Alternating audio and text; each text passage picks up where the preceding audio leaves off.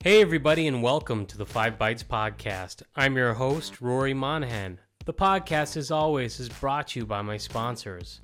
PolicyPak Software, now part of Netwrix, where you use Group Policy or MDM to remove admin rights, manage and lock down applications, Java browsers, and mitigate ransomware, plus more.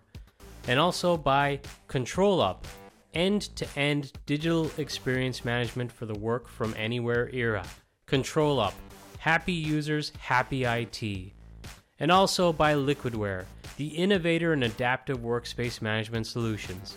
If you enjoy the podcast each week, you have these awesome sponsors to thank. And now for some news. Microsoft have warned about CVE-2021-42321, which is a high-severity Exchange server vulnerability that may allow authenticated attackers to execute code remotely on vulnerable servers. The vulnerability only affects on-premises Microsoft Exchange servers, including those used by customers in Exchange hybrid mode. Microsoft have stated, quote, "Our recommendation is to install these updates immediately to protect your environment," end quote. So this is one you're going to want to patch as soon as possible. And BleepyComputer.com shared that if you want to check to see if any of your Exchange servers were hit by this vulnerability being exploited, or at least attempts to exploit it, there's a PowerShell query that you can run on each Exchange server to check for specific events in the event log. And they've shared a really handy PowerShell one-liner that will quickly check your event logs for any attempts to hit this. There were some other vulnerability warnings this week, like on Linux embedded devices, and also some other general Linux vulnerabilities, but I didn't want to go too deep into those stories this week because the last few episodes have been quite long, and I have some other stories that I'd like to cover this week, but I'll share links to each of those, including those Linux stories that I just mentioned quickly, with this episode, which is episode 202, and you'll find that on 5bytespodcast.com under reference links. Congratulations to my employer and show sponsor ControlUp, who announced they have raised $100 million in Series D funding.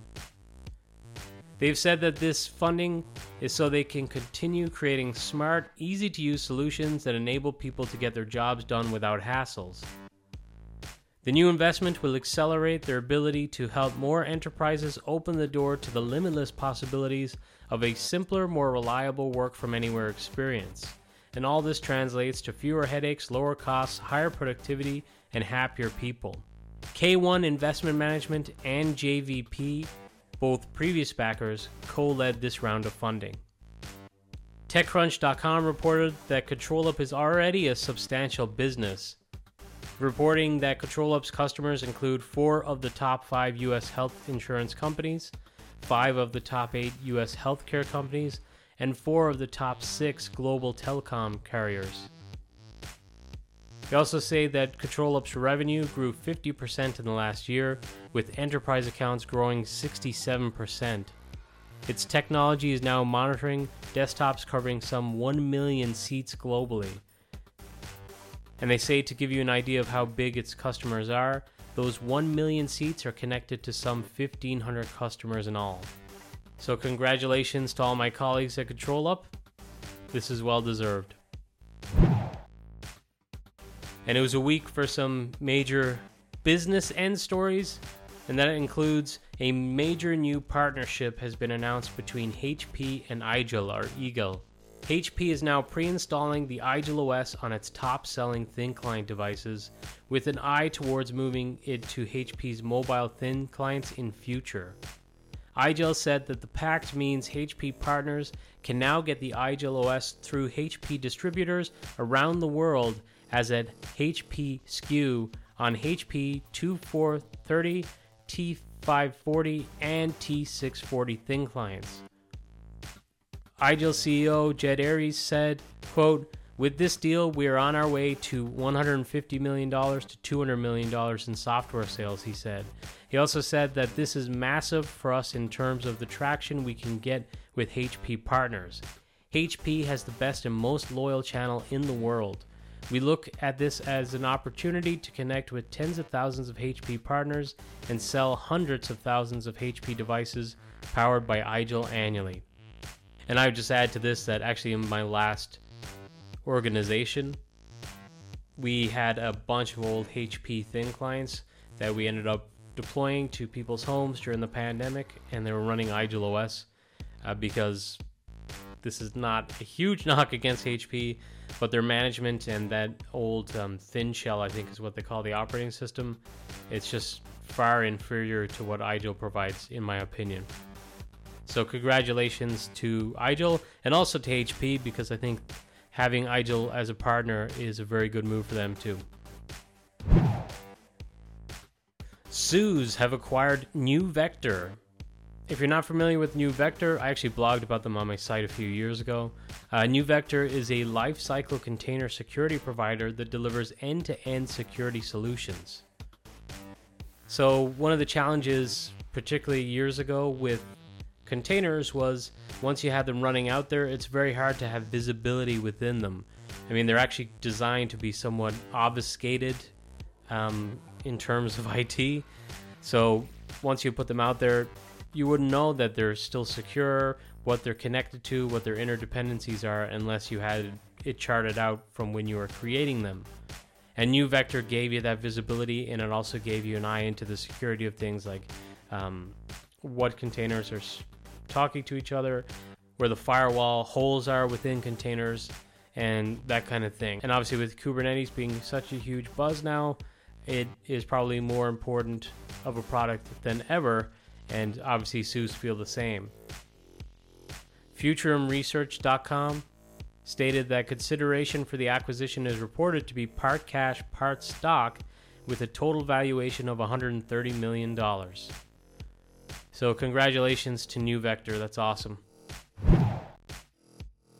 So I did warn that the first few stories were going to be more on the business side of things, and we continue that with the story that Grafana Labs, a company behind some of the world's most ubiquitous, open, and composable operational dashboards, has announced a strategic partnership with Microsoft to develop a Microsoft Azure managed service that lets customers run Grafana natively within their Azure cloud platform. The new service makes it simple for Azure customers to deploy secure and scalable Grafana instances and connect to open source, cloud, and third-party data sources for visualization and analysis. They say that customers interested in proprietary plugins will be able to easily upgrade to Grafana Enterprise. And customers who choose the Microsoft Azure Managed Service can easily upgrade to the full Grafana Enterprise experience to maximize their existing IT infrastructure investments with data source plugins to the most popular services in the market today, including ServiceNow, Splunk, MongoDB, New Relic, Datadog, and more. Customers also have access to customized training sessions, professional services, and enterprise-level support. So Grafana is pretty cool. I really like the visuals. Their dashboards are very pretty looking. And if you'd like to join the preview, there is a sign up, and I'll share a link to that with this episode, which again is episode 202. There was a very interesting story this week. A recent IT system upgrade of SAP software for PepsiCo UK and Ireland is causing disruption to the supply of some of their products. Suppliers were working around the clock to resolve these issues as soon as possible to increase supply, but it was noticeable. A lot of people on Twitter, in particular from the UK, were reporting that Walker's Crisps, which I believe are owned by PepsiCo, are missing from the shelves of Tesco grocery stores. The spokesperson said, "We continue to keep our retail customers up to date and sincerely apologize for the inconvenience caused." So, if you've ever worked a failed upgrade before, you can definitely empathize with the poor people who were working on that upgrade. I don't know if I've worked on one that's caused a downtime or disruption to a supply chain before, so my commiserations to those IT workers. It must be very stressful. Citrix published article CTX 330728 recently for vulnerabilities that have been discovered in Citrix ADC, Citrix Gateway, and Citrix SD-WAN WANOP edition models 4000-WO, 4100-WO, 5000-WO, and 5100-WO. These vulnerabilities, if exploited, can be used for unauthenticated denial of service attacks and also a temporary disruption of the management GUI, Nitro API, and RPC communication for your ADC, Gateway, and SD-WAN WANOP services. This affects Citrix ADC and Gateway version 13 before 13.0-83.27, the ADC and Gateway 12.1 before 12.1-63.22, Citrix ADC and NetScaler Gateway 11.1 before 11.1-65.23, and also Citrix ADC 12.1-FIPS before 12.1-55.257. And also on the SD-WAN WANOP edition, that's 11.4 before 11.4.2, and also 10.2 before 10.2.9c. So if you're on any of those versions or earlier, you need to install all relevant updates as soon as possible. Also note that the WANOP feature of SD-WAN Premium Edition is not impacted by this vulnerability. And I saw that the awesome Jan Tiget, I'm sorry if I pronounced your last name wrong, Jan, but he tweeted that if you are taking corrective actions for the vulnerability and you are using RDP proxy, things might break after performing an upgrade to the latest firmware. So be warned, if you're using RDP proxy, tread lightly with this one, it seems. The US government has offered $10 million for information about the cyber gang known as DarkSide, who are alleged to be the gang who is behind the infamous Colonial Pipeline hack that resulted in fuel shortages in parts of the US. $10 million makes this the largest bounty ever offered for the arrest of a specific cyber criminal. The BBC reports a separate $5 million reward has been offered for information leading to the arrest of anybody conspiring to participate in a DarkSide ransomware attack. In a pretty remarkable development, the Conti cyber gang have issued a statement apologizing to members of the Saudi Arabia, UAE, and Qatar families. Vice.com reported, quote, Vice.com reported that the cyber gang stated, quote, "We found that our sample data was not properly reviewed before being uploaded to the blog. Conti guarantees that any information pertaining to members of Saudi Arabia, United Arab Emirates, and Qatar families will be deleted without any exposure and review. Our team apologizes to His Royal Highness Prince Mohammed bin Salman and any other members of the royal families whose names were mentioned in the publication for any inconvenience." End quote. The hackers go on to say that other than publishing the data on their site, they did not sell it or trade it, and that from now on they will, quote, "implement a more rigid data review process for any future operations," end quote. I find it funny that they appear to be in fear of repercussions from breaches against Saudi Arabia, UAE, and Qatar, but not against anyone else. Maybe it's because if you piss off the people leading those countries, they're not going to be waiting to try and extradite you and not have an extradition granted and just never catch you. They're going to send someone to your house and execute you. Well, allegedly, I guess. And on a cheerier note, the awesome Tom Fenton and Patrick Kennedy published a new book this week about running ESXi on a Raspberry Pi.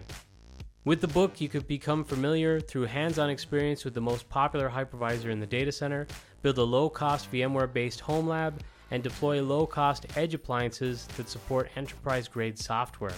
So if you're interested in installing VMware ESXi on Raspberry Pi 4 to run Linux virtual machines, you'll want to check out this book. And I did get a copy of the book this week, so I'm hoping some time will free up. I'll be able to read that and maybe review it, maybe on the podcast or at least on my site, rorymond.com. So congrats again to both Tom and Patrick. You can now sign up for the public preview of Azure Active Directory Join for Windows 365 Enterprise. So I'd mentioned this on the podcast, I think a couple of weeks ago was announced. Actually, not a couple of weeks ago, last week at Ignite. That's just how time is working. The damn daylight savings time change screwed me up. Anyway, it was announced, but there was no sign up, and it's going to be in preview, so now there's still no sign up, but they've at least put out a publication or a blog post about the support coming up. And they say that Azure AD Join Cloud PCs provide key benefits, including the ability to create Azure AD Join Cloud PCs without bringing any Azure infrastructure, create Azure AD Join Cloud PCs on your own network, just like today, by using an on-premises network connection, provide cloud PCs for cloud-only users in your organization, and also gain more flexibility to sign into your cloud PC using Windows Hello for Business. I think I've talked about it 2 or 3 times on the podcast before, but to me, this is probably going to be the biggest feature in Azure Virtual Desktop, which it's already there, but just kind of all around for those smaller organizations like startups who may have not been using AVD or Windows 365 before now because they don't want to use an enterprise desktop that requires a connection back to a domain or a site, right? They don't have that today. Maybe they're just using Okta or something like that. Why are they going to go through the added expense of setting up their own domain? So wiping that requirement out is going to be a big enabler for those types of organizations. So all good. So keep an eye out for that preview when it becomes available. And now for some quick hit stories. Microsoft Teams now provides the ability to open a separate chat window from the app. So if you're a fan of being able to pop out your chat windows and have multiple windows spread across monitors or whatever, now you can. Mozilla Firefox is now available in the Microsoft Store. And point of interest, this is an MSIX application, which I think I saw Daniel Rubio, I believe that's who it was saying, well, this is a big deal for MSIX. I guess it is for adoption, maybe. It's not a huge head turner for me in terms of the application being an MSIX because browsers have worked. They're not a problem. I mean, browsers work with pretty much every form of app packaging, containerization, virtualization, or what you have it. But I guess a vendor actually delivering an MSIX is significant. So long may that continue, and hopefully this is the beginning for others to start doing it too. Microsoft have announced that the OneDrive desktop application will reach end of support on legacy Windows 7, 8, and 8.1 starting in January 1st, 2022. So just a few weeks away, really. The remedy for this? Move to at least Windows 10. And another lifecycle alert, this time courtesy of Lurie and Microsoft. Windows 10 version 2004 or 2004 will the end of support on December 14th, 2021. So that's even closer. And he states to please use an enablement package to move to any newer version of Windows 10 before that. And now some weekly webinars. First up, from Friday, the 12th of November, E2EVC in Lisbon is taking place, and because of the crazy world that we're still living in, there's going to be a remote option too. And the GoToWebinar link has been shared, so if you'd like to register to attend any of the sessions on Friday or over the weekend, I'll provide a link to that. There's always awesome sessions. I'm really excited to see Dennis Gundarov's session because I had some questions around like AVD and Windows 365. So you should check that out too. And also, next week on the 18th, the AVD TechFest Winter Edition will be held. And again, there's going to be a whole day of awesome sessions. And this is one that I myself will be presenting at. I'm going to be presenting on the topic of the Windows 365 Cloud PC Business SKU Edition and how to manage it. And that one's going to be at 10:20 a.m. GMT time. But definitely check out all the other great sessions too. And now, some scripts, tricks, and tips. Well, I just mentioned Dennis, and last week I featured in the scripts, tricks, and tips a thread from Dennis about sessions on Windows. Well, he was back again this week with another awesome thread asking, are you wondering what is the difference between frame rate and refresh rate in remoting protocols? So I believe Dennis may even be the owner at Microsoft of the RDP protocol, so there's no better source for learning about remoting protocols. So this is another awesome thread, definitely one worth checking out.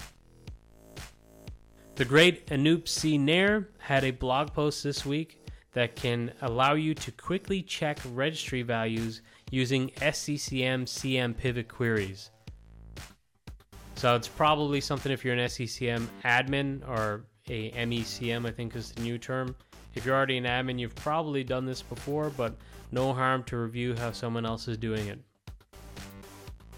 This week I saw that the great Patrick Matula recommended something called voidtools.com, which I didn't know anything about before, but it looks like it's a super search engine on Windows to help locate files and folders by name instantly. So if you find it annoying when you're trying to go in and do a search within Explorer, this seems like a much quicker solution. The search engine itself is called Everything, great name, but they also have a PowerShell module called PS Everything. And finally, Marius Sanbu published a short blog post on Citrix, MCS, and PVS on Azure with some interesting conclusions on, maybe what to use, MCS versus PVS, and what the benefits of one is over the other. And I thought it was an interesting conclusion, so you might find it interesting too. Well, that's it for another episode of the podcast. Thank you all so much for listening.